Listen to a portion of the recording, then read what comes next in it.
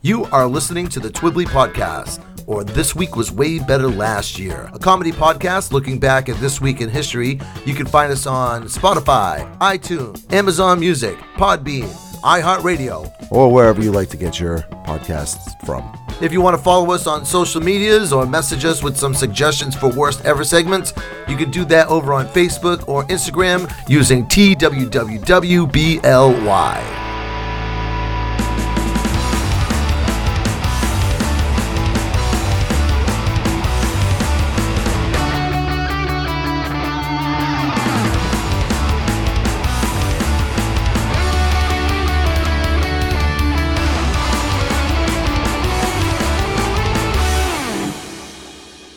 All right, hey, welcome back to Twibbly, or This Week Was Way Better Last Year. My name is Bill with one L. With me, 2, 3, 4, 5, 6, 7, 8, Schlemiel, Schlemazel, Jeff McLarjuge Incorporated. It's Mr. Jeff McLarjuge. Rolls right off the top. Yes, it does. Yes, it does. And that's me. I'm going to put my little glove on the passing bottle and the Shots Beer Factory and call it a day very soon. I'm going to bound into the room and say, hello, at the least opportune moment. Yes. What's going on? Not much, man. Yeah, things are pretty much, normal, as normal as they get here. How about you? Yeah, what's going on with you? I'm busy. It's September. Yes. It's hunt season. Right around now, in real time, and right around now in Funk Soul time, Brother. Yeah. Your friend and mine, Roger Waters, has been releasing track by track updated versions of the Pink Floyd classic Dark Side of the Moon album. Yes. And they're very different, as they should be. This is supposed to be an updated version of the Dark Side of the Moon album. Yes. And it's being met with, well, you have the internet, you've had it for a while. It's being met with some really, really, really bad press. I was watching reviews on YouTube of people reviewing like Time and Money and just not enjoying them. That's what I mean when I say press. When I say press, I mean YouTube comment section. It's like the New York Times, music section, if there even is one. No, it's the Mos Eisley spaceport of the music section. Here's the thing. I didn't go and look for anybody talking about these songs until I'd listened to them. Like you said, hey, did you check out Money? Roger Waters released it. Yeah. And I said, no, I haven't checked it out yet. It was like the same day or the day after it came out. Right. And then I listened to it, and the first time through, I'm like, it's interesting. Second time through, I'm like, it's pretty cool. I kind of like it. It's clearly the most Roger Waters thing that Roger Waters has ever Roger Waters'd. Yeah. But I didn't care. Like, I could sort of see kind of what he was going for project-wise. Now, the whole record either comes out this week. We're in mid-October, so it's an October release, but I don't know if it's fully out yet. Right. But I'm going to get it. Well, I have streaming services, so I can listen to it whenever I want. And I'll take a listen, and I'll tell you, everything that he's re-recorded. Last year, he put out a re-recording of Comfortably Numb that was all done in a minor key, and it's very dreary. And that one, when I first listened to it, I was like, oh. But then, I don't know, something about it made me want to listen to it again. And I actually do enjoy that version. Yep. And the same thing went with Money and with Time. Those are the other two that I've heard so far. Where it's so different, it's not even the same song. It's a song with the similar lyrics. Yeah. Yeah. Yep. I especially liked Money because it has this weird jammed in kind of spoken word segment in the middle. As I'm listening to it, you can hear like Roger Waters is trying so hard to get all of the ideas out that he has in this 3-minute segment in the middle of a song. Then everybody else listening to it is going like, what the hell is this? This doesn't sound anything like the song Money that I hear every hour on rock and roll radio. Yeah, everybody else that listens to it is thinking to themselves, maybe sticking a guitar solo in here wasn't the worst idea you had. Right. Like you said, it's the most Roger Waters things that ever watered a Roger. I've always been a big Roger Waters fan. Whenever Pink Floyd had their, split up rivalry, I was Team Roger. And, I've always had a lot of admiration for the man musically and lyrically, et cetera, except in the last several years, he's just gotten, like, grumpier and grumpier. Yes, he has. And it's like, dude, there's other things to do. And I know everything that he's talking about is, seems very important to him, and it is very important, but, man, you can do other things. Yes. But like whenever you see Roger Waters in interviews, all he's doing is like arguing with people. Yeah, I mean, because he leaned hard into the politics side of his personality. Yeah. And now that he's like approximately 472 years old. Yeah, he's up near 80. He's 80 or thereabouts, yeah. He's run out of, any sort of semblance of give a shit he might have had up to this point. So he's like, he'll like cancel concerts or have concerts canceled, and he's like, he just comes out on stage and flips off the audience like, whatever, you go wild, Raj. I also am someone who appreciates him as a solo artist. I've listened to him since The Pros and Cons of Hitchhiking was released, all the way up through Is This the Life That We Really Want? And I like everything that he's done, and hearing him do the redo of Dark Side of the Moon makes me think that he's like re-examining something he did right as he became, or as Pink Floyd became a worldwide super popular act. Uh-huh. And he's looking at re-examining it again as a much older person and distilling it down to the original ideas he might have had then, framed through the prism of history to where he is now. And for that alone, I think it's an interesting concept for a record, even if some of the songs aren't as memorable. Yeah, and I think it's going to be an album that you're going to listen to in a different mood that you would listen to the original in. Grumpy. That's the mood. Yeah. I'm grumpy. I need something to listen to. I'm sorry. Let me say that again. All right. The devil made some pudding and has it in a bucket. It's like, yeah, okay, Roger, thanks. Men are playing cards and yelling slurs at ugly women. Like, what? Those aren't even the lyrics, Roger. Are those words? Is that a sentence? Freeform jazz. I know. It's like, I don't. Yeah, it's like his kid's gonna put him in a home soon. Okay, Dad, come on. Yeah, you can go see Emily play with all the other old people. All right, let's get on to the show proper. But before we get on to the show proper, young Jeff, I do have my very popular and always well-received trivia question. Hey, Jeff. Oh, boy. Hey, Bill. All right. So most nation flags, all the ones I can think of, are rectangular in shape, roughly 3-to-4 ratio. Right. All the state flags in the United States of America are also rectangular, 3-to-4 ratio, roughly. Okay. Except for one. There's one state flag that is not rectangular in shape. Which state is saying, F the police, and making their own flag? At the end of the show, I will tell you. You got a 2% chance of guessing correctly. I'm pretty sure I know the answer to this question. All right. So this is the week beginning October the 16th, and I think it's your turn to start. It is indeed. And we're going to start off this week with a celebrity birthday. So October 16th, 1947, American director and film writer David Zucker is born. He's born in Milwaukee, Wisconsin. And if you don't recognize the name, he's one of the... Yeah, I know you do, but our audience may be like, who? Yep. David Zucker is one of the trio, Zucker, Abrams, and Zucker, who wrote and directed Airplane, The Naked Gun, Police Squad TV series, and Top Secret. Probably the best combined comedy smash of movies and TV shows of the 1980s. Yeah, those are the movies that are like the parody movies. In more recent movie history, you got stuff like Scary Movie, Not Another Teen Movie, Disaster Movie, where they just kind of like make fun of stuff with, I mean, there's a cohesive story, but not much. It's more there just for like the visual jokes. And it is an onslaught of jokes. There's so much going on sentence by sentence.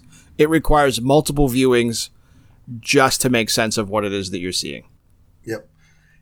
We sat there one time. Now, I know the Zuckers didn't have anything to do with Airplane 2, but we sat there one time with like one of those clickers, counting the amount of jokes in Airplane 2, and Top Secret.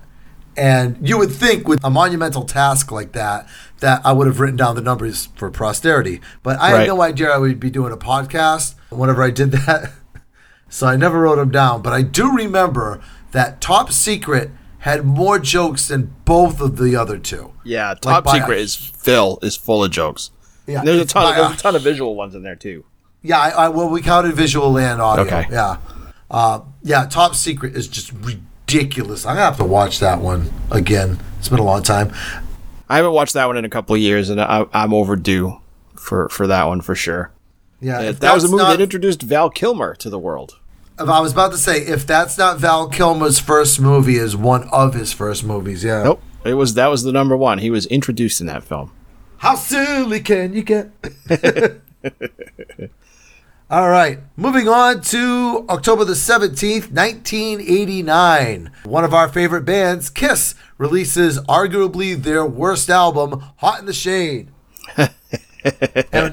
and when you've got music from The Elder in your catalog, having an album that's worse than that, Hot in the Shade, is really saying something. What were I don't even remember Hot in the Shade coming out. So I was already beyond Kiss at this point. So what were there any singles from this record? What were they? So there's two singles off this album. One is Forever. You might remember that one because we're still in the hair metal power ballad era. Oh, okay. Yeah. Of music. And the song Forever, which is the one that has like the most hits on the Spotify over here, 61 million.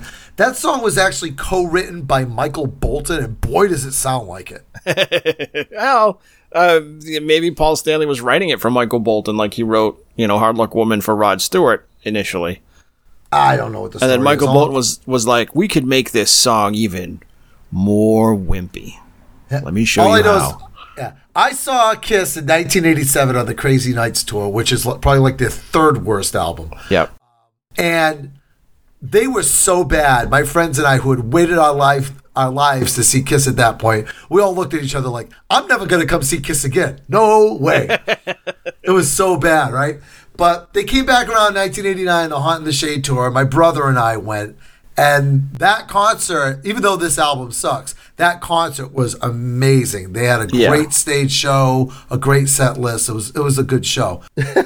But the funny thing was, like, whenever they did Forever, Paul Stanley was going through his people kind of speech and all that. And you got to remember, this is 1989. Right. So, like, Milli Vanilli was the biggest thing on the charts at the time. And so were New Kids on the Block right around the same time. I think Color Me Bad was in that, time frame as well. Yes. See, and all these boy bands, and Paul Stanley was like bitching up a storm that all these people that don't write their own music are, making money singing these schlock songs. And he goes, well, we can write a good song too, And then they did Forever. And I went to the bathroom. Yeah. We'll never let it be said that Kiss didn't chase whatever the trend was to try and sell singles. Oh, yeah. No, they definitely did, for sure. And more power to them. Like, market research is 99% of success in creative business. I'm not going to lie. If you're going to work and make that part of your, income stream and stuff, you have to know what's out there and being sold. Otherwise, you're working in a vacuum. And artists who work in a vacuum don't get money.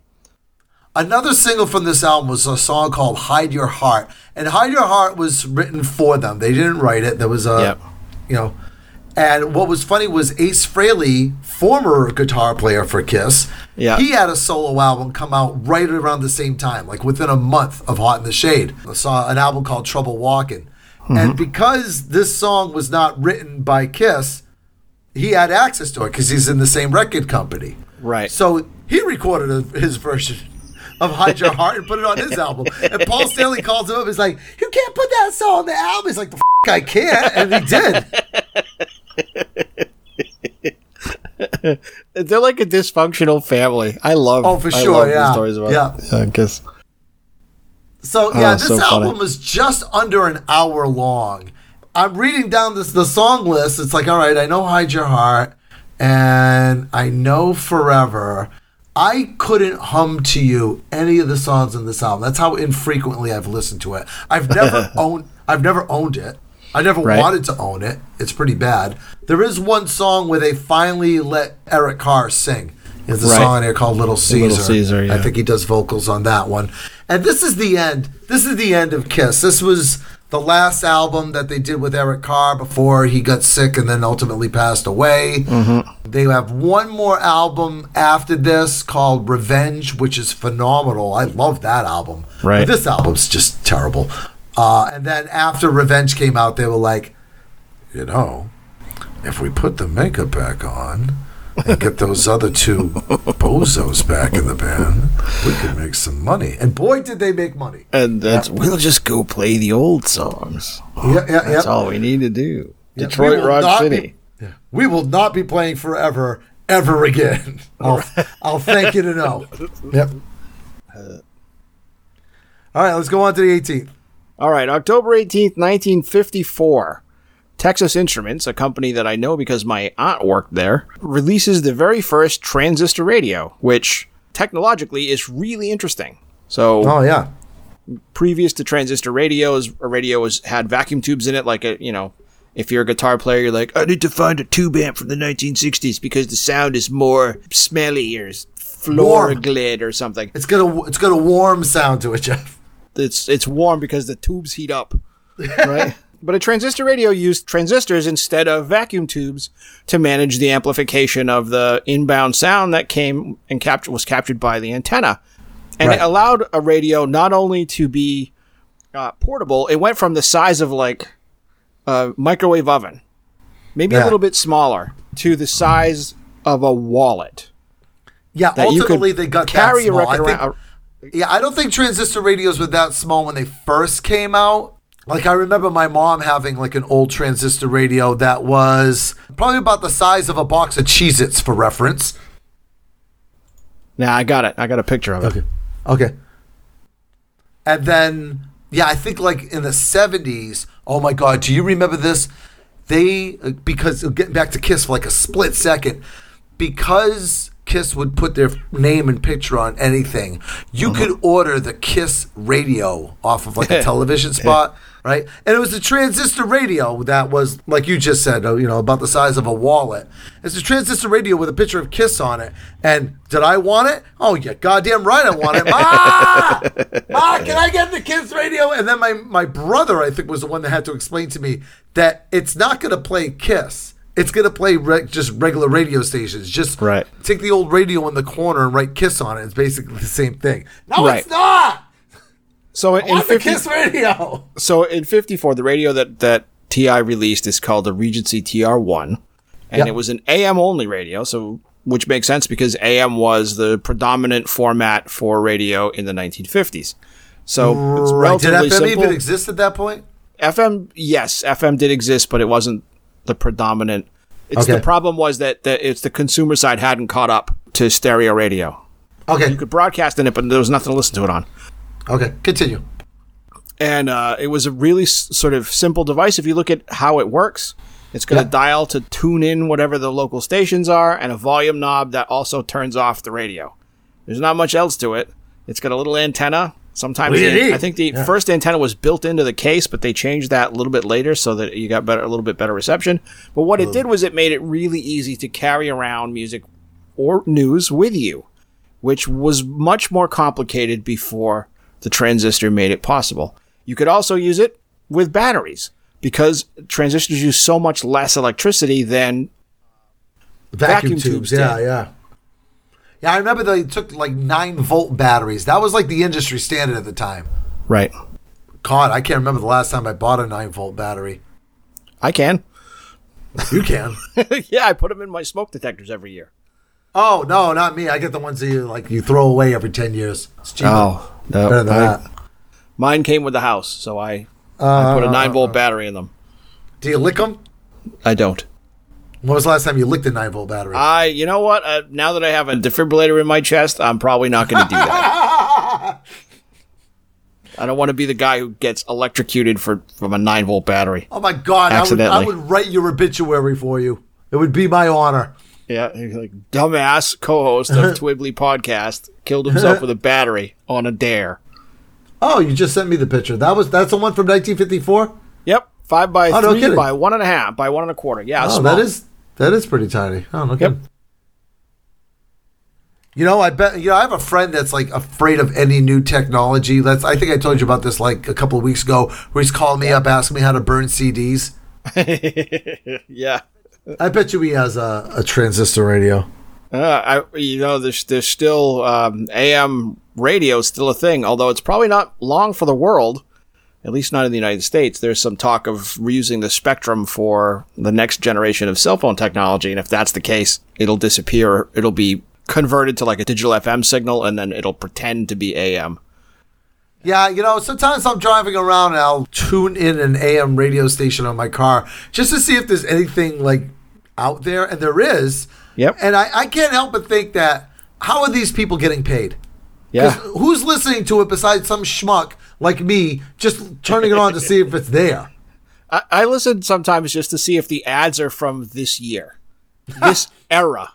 So it's like you're listening to ABC radio news and the news story is buy a DeSoto.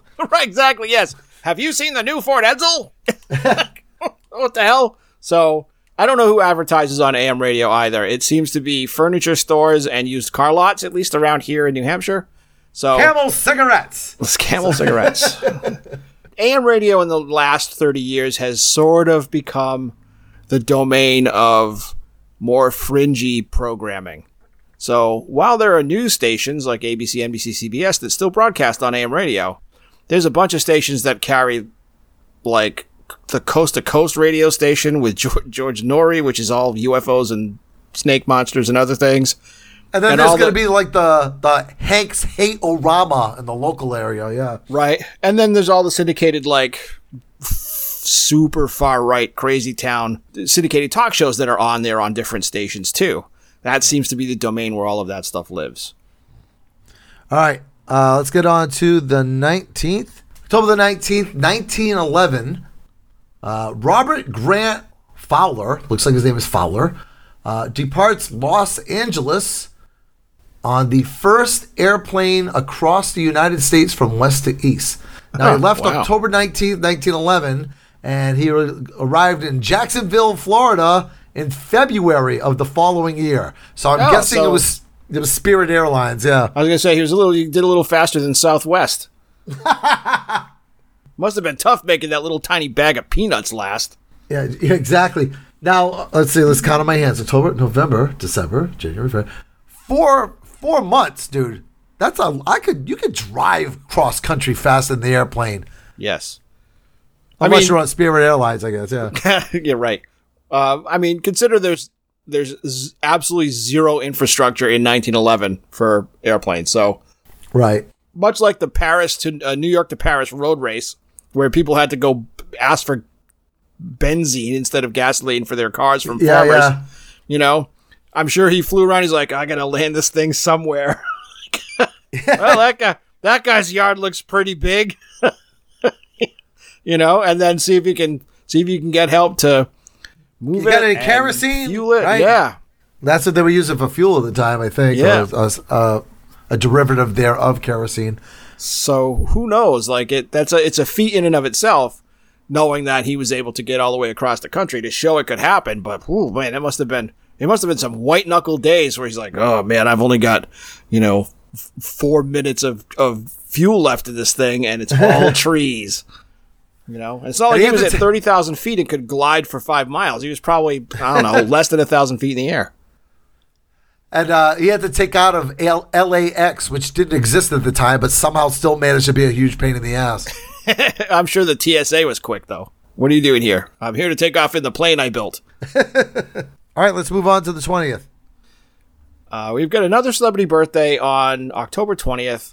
In 1882, the actor who would go on to typify horror movies, at least for me in the 1930s, Bela Lugosi is born. He's dead. He's dead. He's dead. He's dead. Yes, which is the common joke that we make now whenever his name comes up.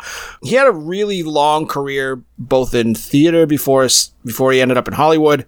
In Hollywood, where after Dracula and his refusal to play Frankenstein, because he wouldn't play a character that had no lines, his career had a long and slow decline, whereas like Boris Karloff was able to make more higher quality films for longer with bigger budgets because he took more risks. But on my write-up over here, it said Bela Lugosi, and then in parentheses it said Dracula and Plan 9 from Outer Space. Like, those are some bookends, and those bookends are really far apart because they are. Bela Lugosi did do a lot of stuff, in between.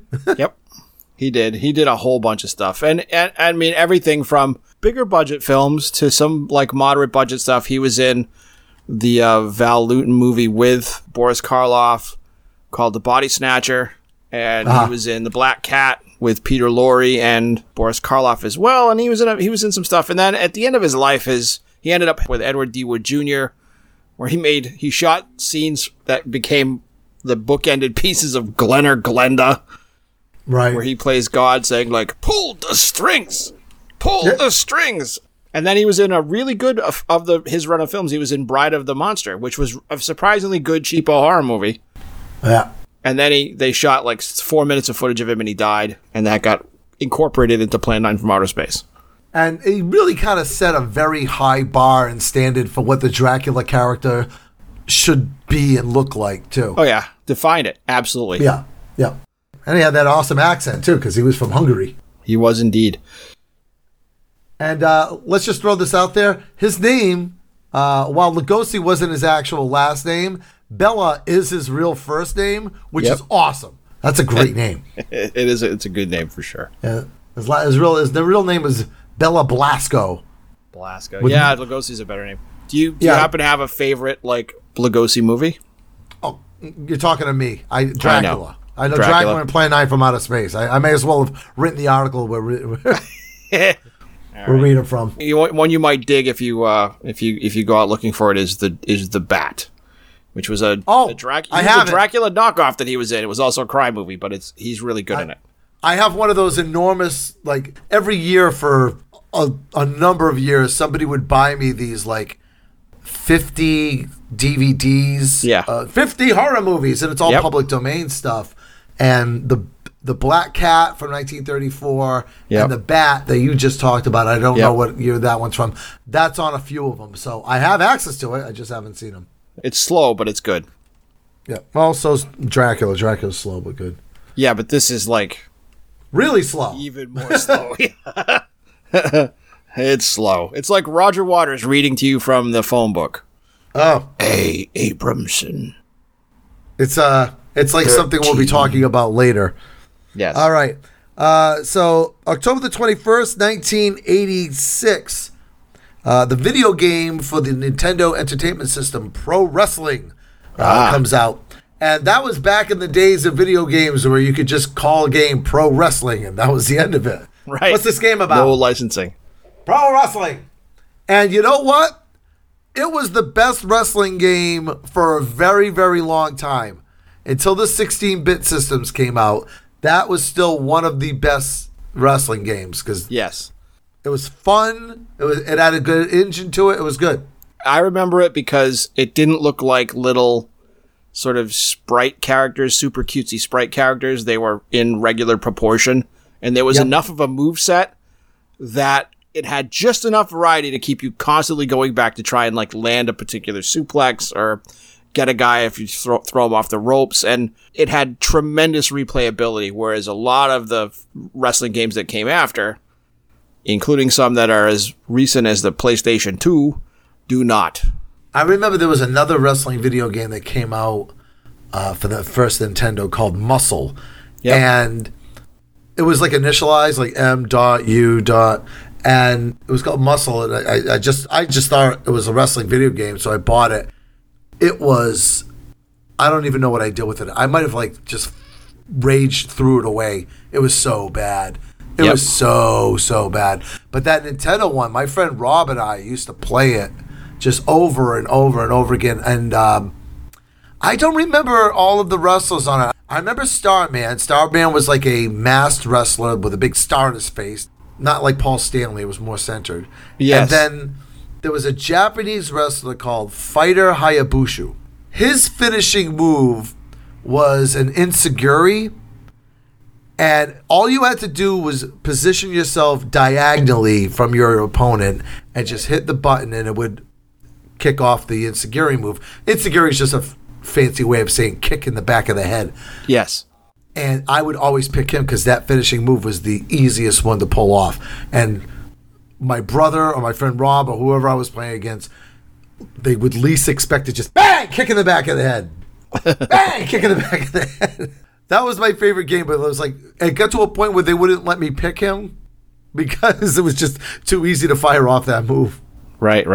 I don't know if it was the same game. I had the Sega Master System Pro Wrestling. I'm saying pro wrestling with air quotes because that was what it was called. And some of the music is very similar, but it's not the same game. And that one has really short, squishy, like pixely characters who are not in proportion. Right. That's how Muscle was. Yeah. Yeah. So they actually have the new WWE game, and I haven't played a WWE game in a very long time. There was a couple of them that were just garbage, and it almost killed the franchise. But I've heard that the new ones are better. I don't know. I got gift cards. Maybe I'll pick one up. Who knows? Yep. All right. You need a good independent one that doesn't have like any licensed characters again, so it can be more creative. That doesn't exist. Everything's licensed. All right. Let's wrap up the week. All right. October 22nd, 1907. The Ringling Brothers, who are circus owners of the greatest show on earth, buy the circus that's owned by Barnum and Bailey and effectively combine them into the Ringling Brothers Barnum and Bailey Circus, the greatest show on earth. Not the most creative of titles. Rolls right off the tongue. But it is the one that has lasted the longest. And I don't know that they still exist in 2023. I don't remember seeing advertisements for them on TV for maybe 7 years, maybe a little bit longer than that. But they used to come and tour all of the arenas around. Right. They used to come to the Providence Civic Center all the time, yeah. Well, there was that incident that happened in Providence, if you remember, where there was like, it wasn't a trapeze, or maybe it was a trapeze. It was something, but a lot of people got hurt because the stand broke and all that. And, you know, there's been a lot of animal activists over the years who bring up a lot of really good points about the way animals are treated for these shows and stuff. So the circus has definitely waned in popularity for a lot of different reasons over the years.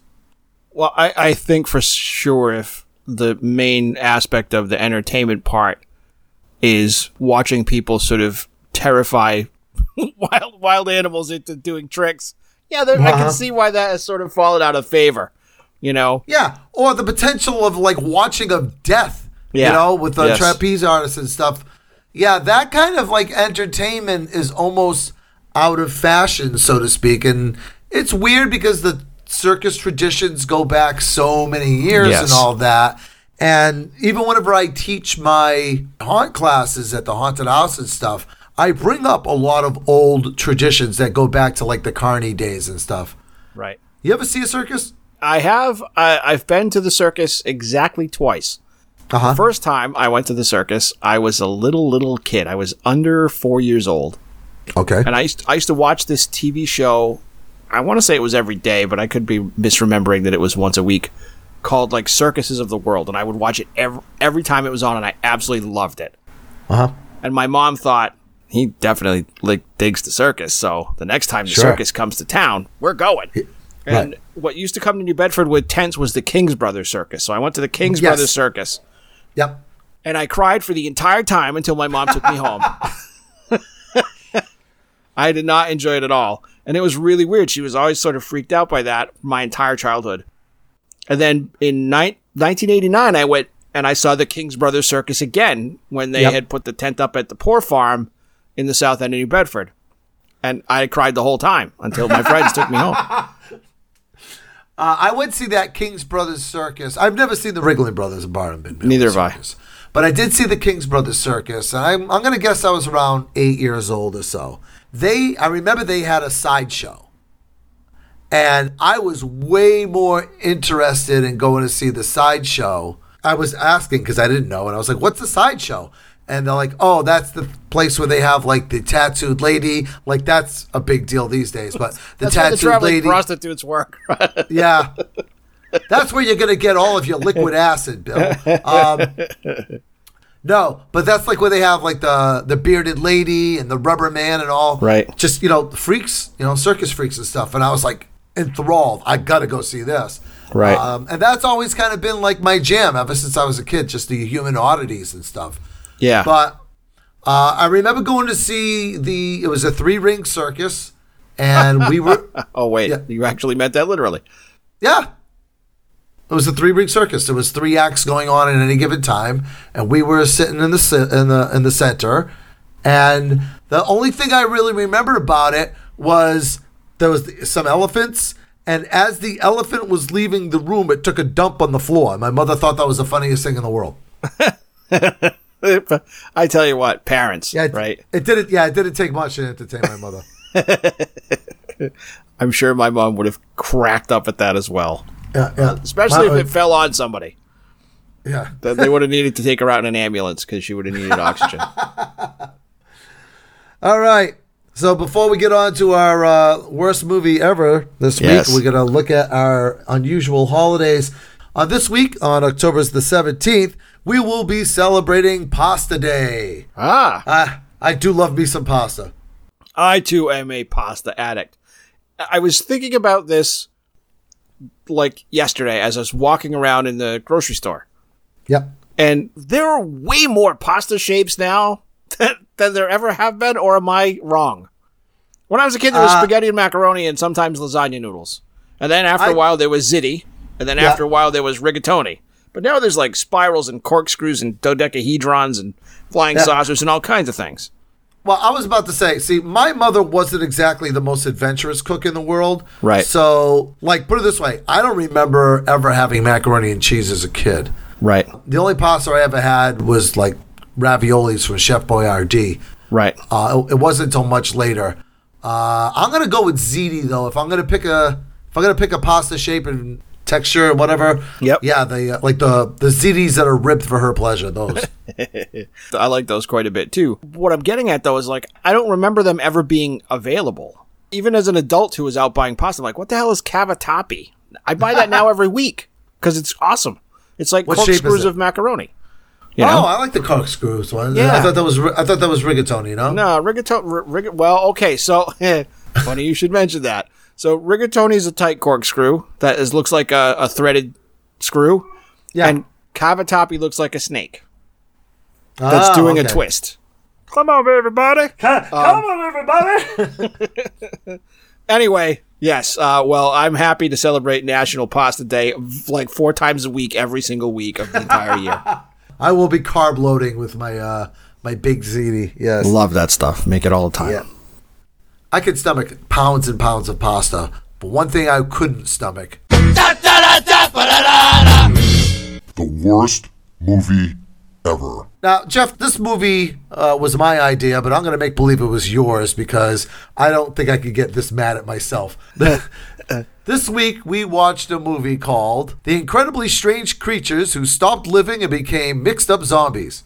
Yes. If you're on Jeopardy, and the category is things Jeff and Bill talk about in between Twibbly recordings, when you asked me if I wanted to do this movie, my answer was, oh yeah, I'll watch that movie again.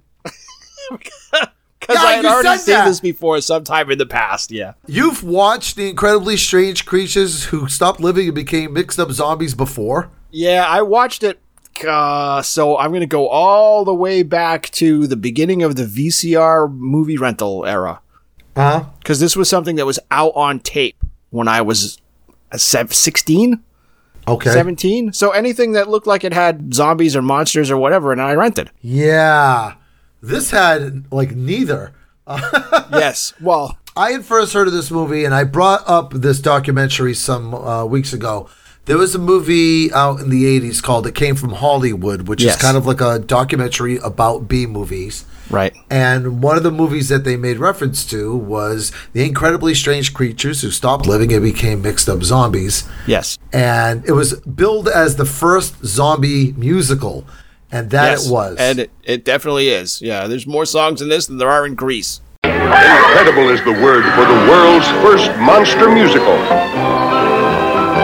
See in magnificent Eastman color the daring, dancing, enticing, and horrifying. The incredibly strange creatures who stopped living and became mixed-up zombies. From the innocence of music and laughter comes the twilight of terror. Along the midway, scantily clad dancers luring the young lovers into the sideshows. Choo-choo. Sugar shake. She gets her sugar shake. See the dancing girls of the carnival murdered by the incredible night creatures of the Midway. I only know that something evil lies ahead for me. An unspeakable pit of dismal subhuman monsters who drool and gibber, moaning for the thrill of revenge. Incredible are the songs, the gaiety, the zombie stomp of those who will stop living. And then the mix-up, trickery, and the device to ruin. See the hunchback of the Midway fight a duel of death with the mixed-up zombie. So there's an old saying that says, whenever you're writing a script, 1 page of the script is supposed to equal 1 minute of screen time. I'm thinking that the script for the incredibly strange creatures who stopped living and became mixed-up zombies is about the length of a bar napkin and was probably written on a bar napkin. I think there were There's probably nothing 12. to this movie. Nothing goes on. Nothing happens. There are about 12 pages of script, I'm saying that with air quotes, that go into the incredibly strange creatures who stopped living and became mixed up zombies. And they're out of order. And the bar napkins say, like, put in a song here called Choo Choo Chaboogie or whatever the hell it's called. And note to self, write song called Choo Choo Chaboogie. I remember watching this. I was eating pasta, big surprise there, as I was watching this last week. And I texted you after the first half an hour, and my text said, what the hell is this movie even about? Because you are asking the wrong person, because I had already finished watching the movie at that point, and I couldn't tell you what it is about.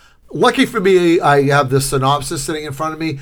Yeah. I really think I should have took notes, okay? So we got these 3 teenagers, and this is 1964. Yeah. And teenagers in 1964 all kind of act like they were in their 30s. Yes. You know? It's because they were all in their 30s when they made the movie. Yeah, well, they felt like they were in their 30s by the time they finished it, right? So we got these 3 teenagers. There's Jerry, who's a dick. And actually, Jerry is the guy that directed the movie. Yeah. But he went by a different name. It was like directed by Ray Steckler and starring Ray Steckler starred Cash Flag. Yeah, starring Cash Flag. It's the same dude. Right? Yeah. So you got Jerry, who's a dick, and his girlfriend Angela, and then this like third wheel Harold. Right? Harold, who you cannot understand a word that he says because he has an accent from an unknown planet. I don't know what the hell country he was supposed to be from, but every time he talked, I thought I have to put the subtitles on to make sense of what it is he's saying. So they go to like a seaside carnival, right? And they should have learned, like my mother taught me at the King's Brothers Circus, stay away from the carnies. Right. So they go to see this dance number. One of many. One of many, yeah, exactly. But the first one, and Marge, right? And that's her name, Marge. And then they get backstage. It's like Marge meanwhile in a completely different movie. Yep. Marge goes backstage and she starts getting yelled at by her manager because she's drunk and she's drinking a lot on and off. And you got to stay away from that bottle. And she's like, "You don't know me. You're a cigarette." She actually answers that as she's pouring a drink and just glaring at him. She's like, "I'll be better tomorrow." Like, okay. Sure thing, Marge. So this black cat just kind of like comes, puss, puss, puss, puss, comes walking through the set. And then she sees it as like an omen, because black cats and stuff. So, of course, she has another drink. And then she goes see this fortune teller. Yep, she goes to see Estrella. Yeah. Yeah. Well, Estrella is the villain of the movie, except she has no real purpose other than apparently to make people kill other people. So she's a palm reader and like a tarot card reader. She reads Marge's tarot and says that somebody close to her is going to die. And that freaks her out and she goes running away. Yep. Meanwhile, the 3 teenagers in their mid-30s go to see Estrella as well to get their fortunes read. And she tells the girl that somebody near her is going to die in the water or near the water. And they all leave. And then they sort of bring Jerry back. They entice Jerry, not so much through hypnosis, but through a promise of potential sex with Estrella's sister, the stripper, Carmelita. In between what you're saying now and the fortune teller booth, there is a number of musical numbers. There are like 8 of them. Yeah. Yeah, not all of them seem to be a part of this movie, or any movie for that matter. I'm not going to argue with you. I think you're absolutely right. So they go backstage. So Jerry, who I think I mentioned is a dick, gets like goo-goo eyes for this stripper. Jerry gets a note from Estella's henchman, Yep. right, who's like a guy in a mask, to go backstage to meet Carmelita. So he goes back. He's already had a fight with his girlfriend because she doesn't want him to go see the stripper, but he goes anyway. And when he gets back there, Estella's there, and she hypnotizes him so that he will go and kill Marge for no apparent reason. But that's what he does. He goes and he stabs Marge to death on stage. Well, I think it's because she predicted Marge's death, and she wants to, like, you know, prove her worth as a fortune teller. Well, see? Told you. Yeah, but who do you, it's like that didn't, again, this is me wondering why the hell this movie was written the way that it was written, right? Yeah. So the one person she says that there's going to be a death near you is Marge. And then she hypnotizes somebody to go kill Marge. Like, all right. It's just personal. Like, she wants to prove to herself that she's good at this, I guess. She hates cats. So anyway, he goes and he kills Marge, and he kills Marge's dance partner, Bill Ward, which is his actual name in thing, on stage in front of all these people. The guy that was yelling at her for being an alcoholic, right? No, it was her dance partner. Okay. The handsome dude with no shirt on that was her dance partner. So he kills both that's of them. right, yeah. Everybody's interchangeable in this movie. It could have been Jerry for all I know, yeah. Absolutely. He kills both of them, and then he has amnesia and doesn't know what happened. He wakes up the next day and he's like, oh man, I've got a wicked headache. I don't know what's going on. Angie's mad at me. What am I going to do? So he goes back to figure out what's going on with Angie. They go back to one of the numerous musical numbers. I think that's where Shook Out of Shape takes place. The only good song in this whole stupid movie. Oh, is that the one with like the voodoo people? No, that one's the one that came after the voodoo people. Oh, I like that one. Yeah. Oh no, but Shook Out of Shape wasn't bad either. Yeah. All right. Okay. So it's like standard like early 60s dum dum pop. I liked that. I thought it was cool. Anyway, they go back. He gets convinced to go and kill another singer, the one that sang Shook Out of Shape, because she realized that Estrella might be a rotten person. He kills her. He kills her manager at their house.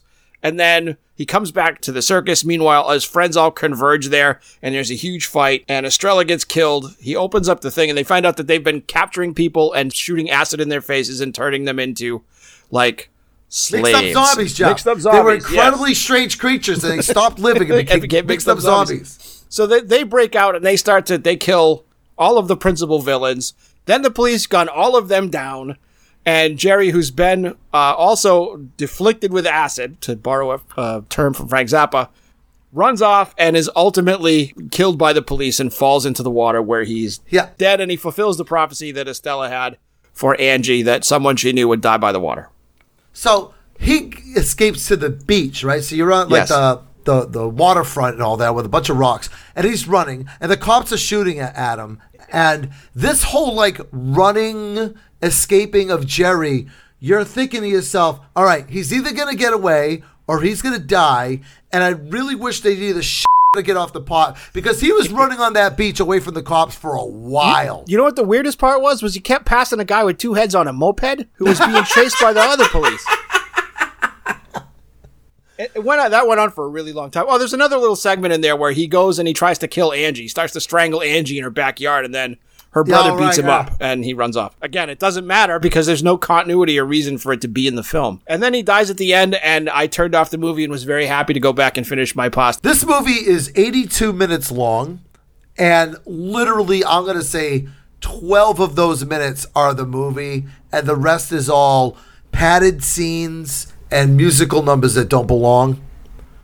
It literally is a very, very short movie. I'm right there with you. But then again, does it feel longer?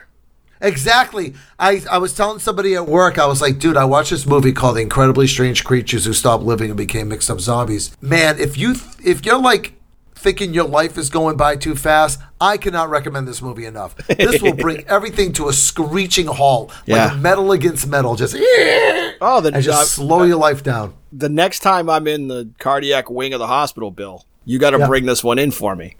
Because if, I you was know, like, quick, doctor, we got to get a copy of the incredibly strange creatures who stopped living and became mixed up zombies. get it up on that TV stat or we're going to lose him. And the doctor says, wait, you mean the first zombie musical? Yes. Good heavens, he must be shook out of shape. Is that the one that's directed by Cash Flag? Sort of.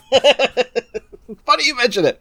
So at some point we'll have to do the companion movie to this, which is called Horrors at Party Beach, which is also technically a musical because it has a bunch of songs in it at the beginning called like Zombie Stomp and some other stuff, which came out 1 month after this did. Yes, And it's also exactly. terrible. Yeah, Horror at Party Beach was supposed to be the first monster musical, but I guess Steckler said, if we rush the incredibly strange creatures who stopped living and became mixed up zombies out to the theaters as fast as we can, we could be the first monster We may musical. not be good, but we'll be first. Exactly, because nobody remembers Horror at Party Beach. A couple of other points of interest about this movie. That actually, this long-winded title wasn't supposed to be the title. Right. The original title of it was going to be called The Incredibly Strange Creatures, or Why I Stopped Living and Became a Mixed Up Zombie. But Columbia Pictures put up the middle finger and said, no, because that was too close to the title of Dr. Strangelove, or How I Learned to Stop Worrying and Love the Bomb. Right. Which is another very long title on the movie. It is a long title. And it's a little change that just makes things less good. This is one of those, what we call the Hays Code horror movies. Yes. Everything's got a good point to it. The one saving grace in this movie, I thought, was the kill scenes. Yep. Because it was Hays Code and they couldn't show actual violence. They did Right. it with shadows and silhouette, which I thought was a really cool way around the rules. Yep. I thought that was cool. I appreciated the choreography in the musical numbers, to be honest with you, because even though I didn't know why they were there or what purpose Yeah. they served, there were things on screen that were interesting to look at. There's a bit where the other girl, not Marge, that gets killed, the one that gets killed later, Yeah. when Carmelita does her striptease before Yeah. she invites Jerry back. That's a really well done, sort of very classical burlesque piece of striptease. And I was like, oh, they did it like Gilda from the 1940s. This is really good. And then characters started to talk again, and I was like, this movie sucks. I'm in like two halves because there's a couple of scenes I wouldn't mind going back and watching. Some of the musical numbers, like Choo Choo Chaboogie or Yeah. whatever, I wouldn't mind going back and just watching that again. But oh god, to sit through it, even to sift through it is Yeah. an undertaking. Ugh. It's hard to talk about and put anything into coherent shape because the musical numbers, they're so long and there are so many of them stacked together, it makes it hard to remember the linear nature of the plot when you're finally discussing it. Hey, you know what I remember? No. Oh. The trivia question, which you thought I forgot about, but I did not. I did Actually, hope you forget about it, but I No, actually, I think you might have the answer. You seem like you did. Let's see. got a funny story about this one, but yes. All of the state flags are rectangular in shape except for one. What state is the rebel and doesn't want to have a rectangular flag? And I'll tell you this, and then I'm going to tell you why I know it, because this isn't the sort of thing I would carry around as generalized knowledge, but it's a matter of me having good timing. The state with the weird flag that's not shaped like a rectangle is Ohio. Round in the Uh-huh. ends and high in the middle. Yes. And I know that That's- because That's the correct answer. Well, Yes. why do you know that? So I work in a position where I dispatch trainers all over the country, and I happen to be looking at the map of Ohio online to look at where places were that I was sending someone. And when you Google like Cleveland, Ohio, the first thing you're presented with in Google is like the Wikipedia page for the state, which shows the flag. And I was like, oh, that's weird. I thought every flag was a rectangle. Well, I didn't think anything of it after that. That was 2 weeks ago. And then I went and I looked at the map. So when you asked, I was like, oh, it happened to be Good time. Ohio. Good timing, yeah. Good timing. Yeah, I was looking around for trivia questions today, and I found that one. And I have a lot of friends in Ohio, so I was like, oh, I'll pull that one up and see what happens there. And you knew the answer. So, all right, one in a row. One in a Excellent. row. streak. Well, that's going to wrap up the show for this week. We'll see you back here in 7 days. Say goodnight, Jeff. Good night, Jeff. Bye, guys. Bye, everybody. A special thanks to James Costa for our theme music. Find us or message us on Facebook or Instagram at Twibbly or TWWWBLY. Subscribe if you haven't already, and tell your friends. Maybe they need to learn how to spell potato.